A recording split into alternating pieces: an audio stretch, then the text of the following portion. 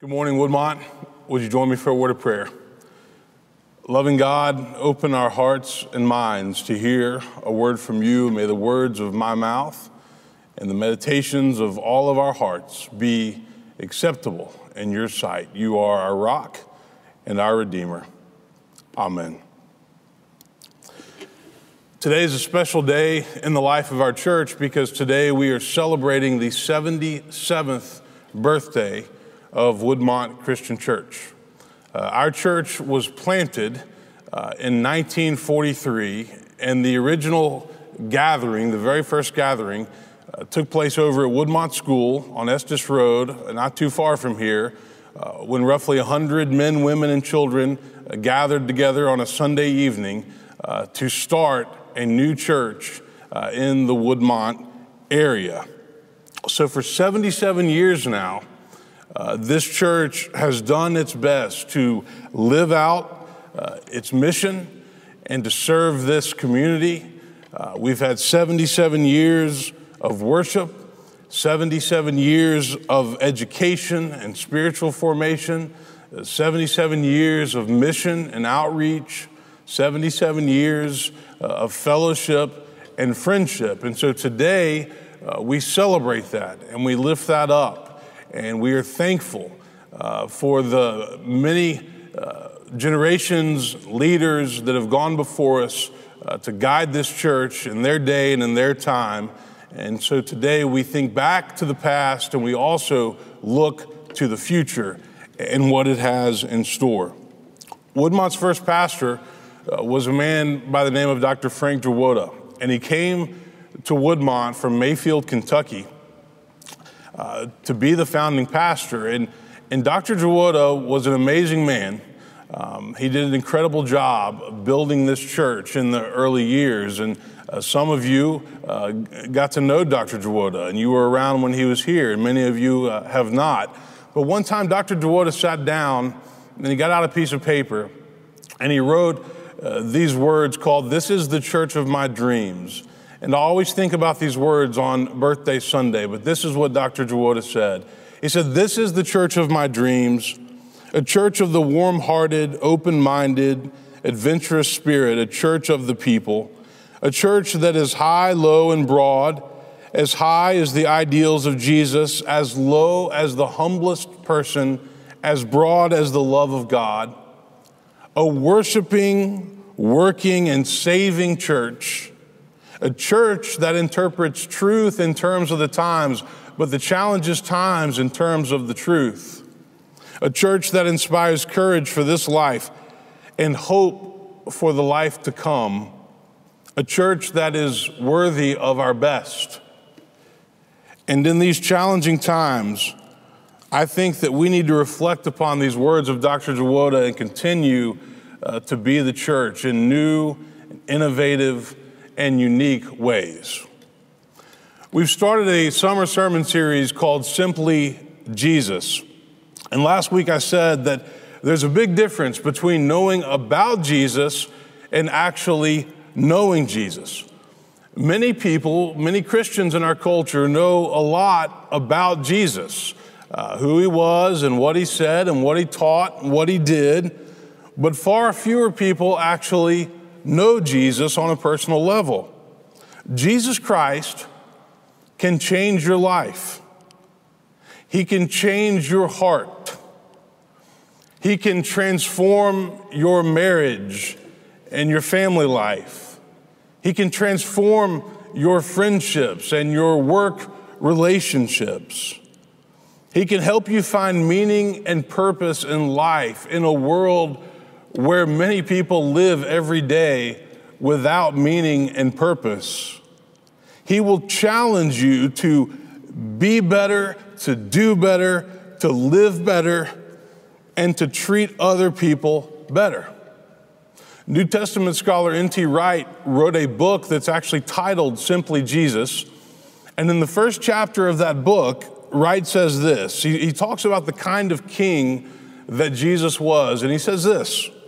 He says, they were looking for a builder to construct the home that they thought they wanted, but he was the architect. coming with a new plan that would give them everything they needed, but within a new framework. They were looking for a singer to sing the song that they had been humming for a long time, but he was the composer bringing them a new song. You see, Jesus teaches us a new way of life, a new way of living and being, and we have to pay attention to his teachings and his words so that we can be challenged and so that we can be changed. In Luke chapter 10, a lawyer stands up to test Jesus. And he says, "Teacher, what must I do to inherit eternal life?" And Jesus says, "Well, what is written in the law?" And the man says, "You shall love the Lord your God with all your heart, soul, mind, and strength, and you shall love your neighbor as yourself." And Jesus says, "You are right. You've given the right answer. Do this, and you will live." But the man is not satisfied. Remember, he's a lawyer, and lawyers always have more questions, right? And so he asked Jesus, "Who is my neighbor?" And then Jesus responds with the parable of the Good Samaritan, one of the most famous parables that we have. Vanderbilt New Testament scholar A.J. Levine wrote a book a number of years ago on the parables. And in the book, she talks about this lawyer. And she says, how far off base is this lawyer? He's thinking in terms of a single action rather than a life of righteousness. He thinks of eternal life as a commodity to be acquired rather than a gift that's freely given. He's focused on his own salvation when he should be focused on loving God and loving neighbor, honoring parents, not stealing. And frankly, he's asking an obnoxious question to which Jesus already knows the answer, and the man does too. Jesus isn't fooled.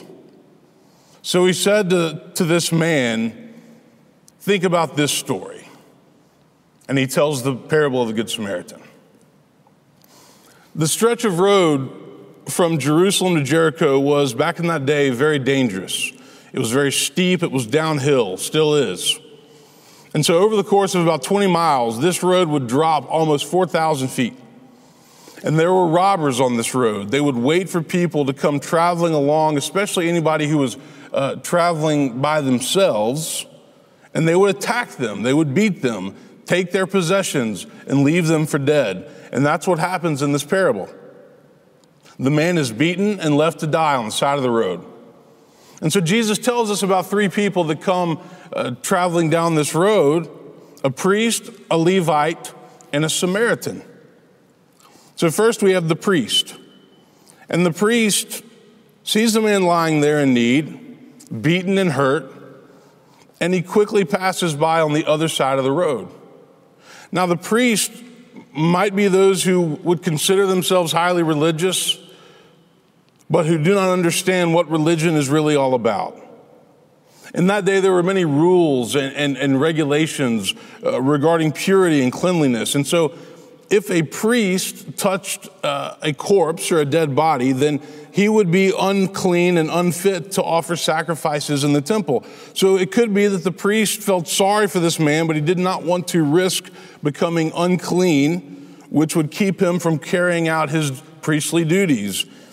He had convinced himself that he had a good excuse, and so he just passed by on the other side of the road. And there are many people like this today. They see people from a distance who are in pain, who are hurting, they're suffering, but they cannot bring themselves to get involved in the messiness of helping. It takes too much effort. It might cost them something. It might make them go out of their way. So they hurry on, doing their own thing, staying on their side of the road, staying on their side of the tracks, on their side of the town, staying in their bubble, and they forget about the person who really needs help. Then Jesus tells us about the Levite. And the Levite comes over and sees the man.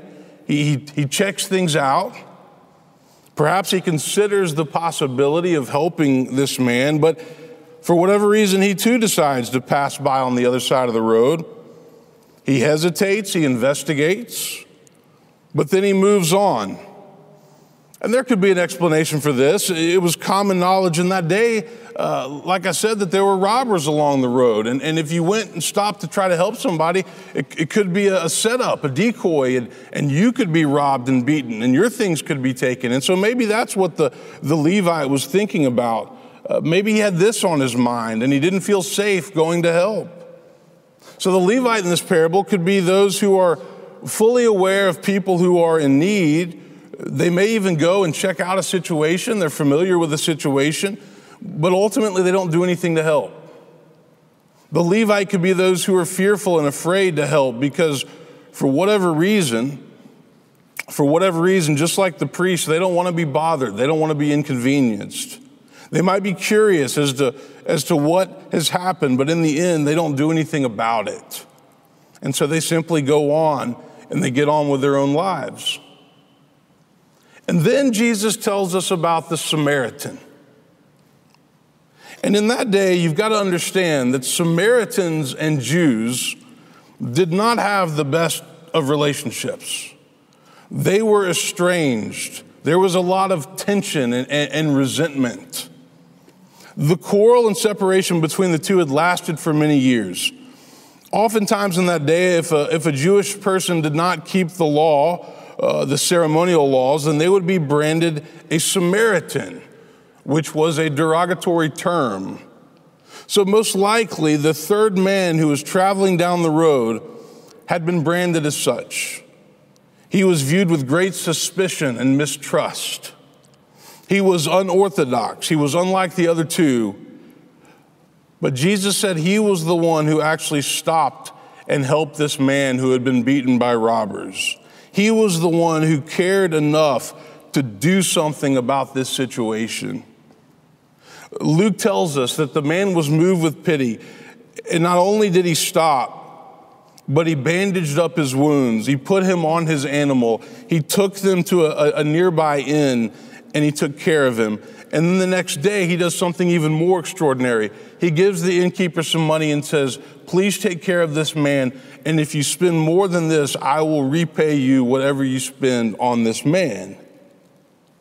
So Jesus asked the lawyer, which of these three was a neighbor to the man in need? And the lawyer said, the one who showed him mercy. And Jesus says, go and do likewise. How does this parable speak to us today? In the middle of a pandemic where life has been greatly interrupted, what do we take away from the parable of the Good Samaritan? First of all, Jesus answers the question once and for all, who is our neighbor? Our neighbor is anyone who needs our help. And Jesus says in this story, it's the one who showed mercy. It's the one who stopped and went out of his way to help the man. It's the one who gave his time and changed his schedule and gave his money and sacrificed and helped the man in need. That's what it means to be a neighbor. You know, one of the hardest parts about the coronavirus pandemic is that it's much harder to love your neighbor when you hardly ever see your neighbor. It's hard to take care of people when you're afraid that you might get sick by doing it. It's hard to love your neighbor when you're locked in your house for multiple weeks and you're afraid to go out because you don't want to get the virus. But I would argue this morning that right now, we need to find creative ways to love our neighbor, because guess what? There are a lot of people right now who are hurting and who are in need. There are a lot of people right now who have been deeply impacted by the coronavirus and they are struggling. There are a lot of people who are not in a good place mentally, emotionally, because of everything that's going on. And we have to work a little bit harder, I think, to figure out what those needs are. We may need to reach out to people and ask them, how are you doing? Is there anything that I can do for you right now? How can I help? A simple phone call can go a really, really long ways to let somebody know you're thinking about them and that you care about them and that you're here for them. Secondly, this parable teaches us that real pity and real compassion in life should move us to action and not just to feel sorry for people. See, feeling sorry for people, that's the first step. But then we have to take the next step and we have to help them.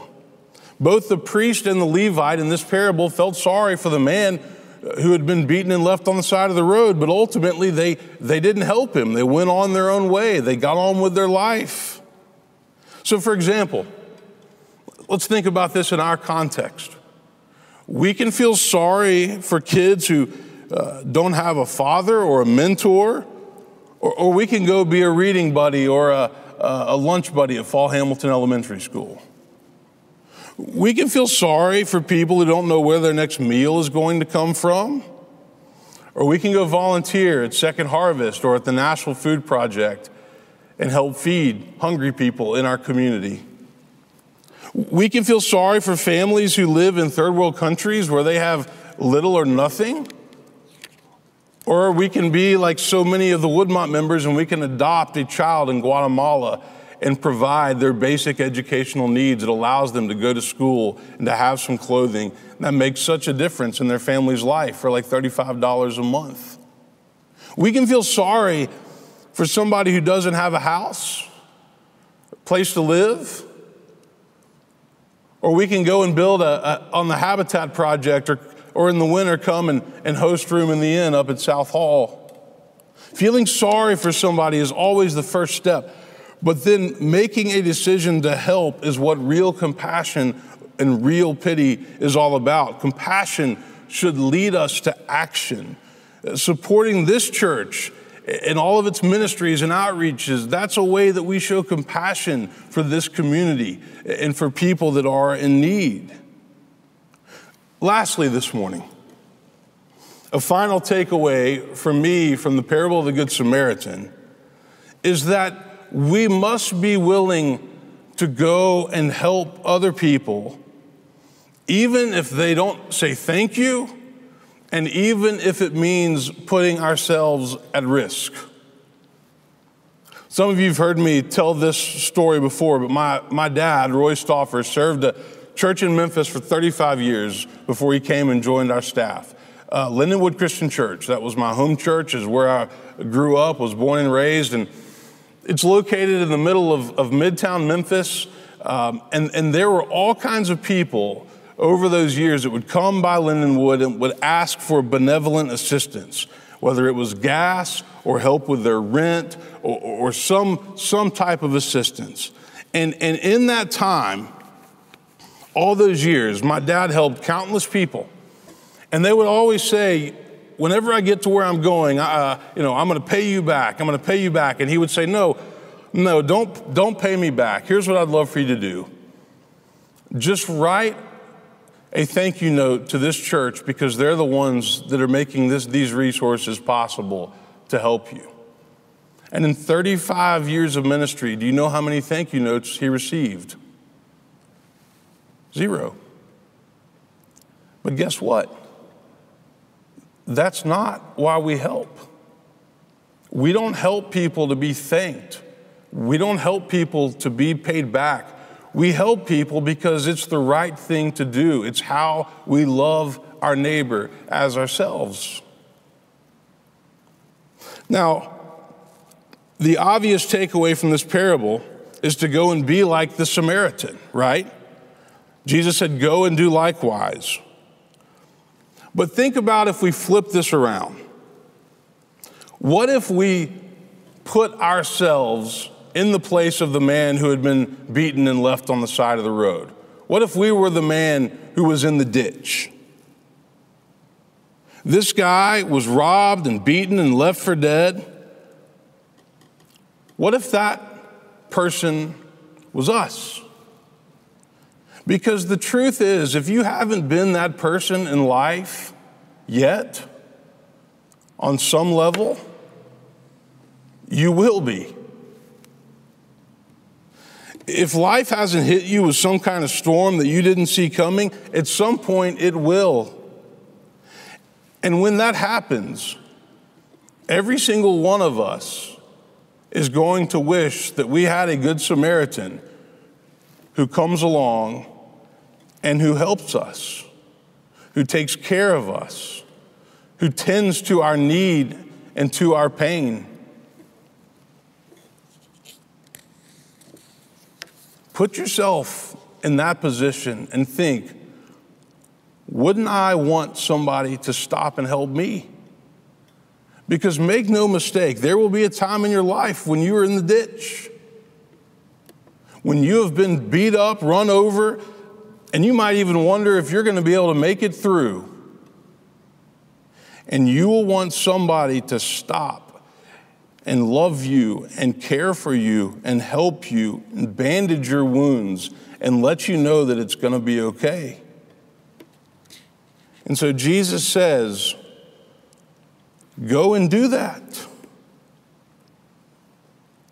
And we should listen, because there's a lot of hurt and a lot of pain all around us. And there are lots of chances for us to serve and for us to help. Amen.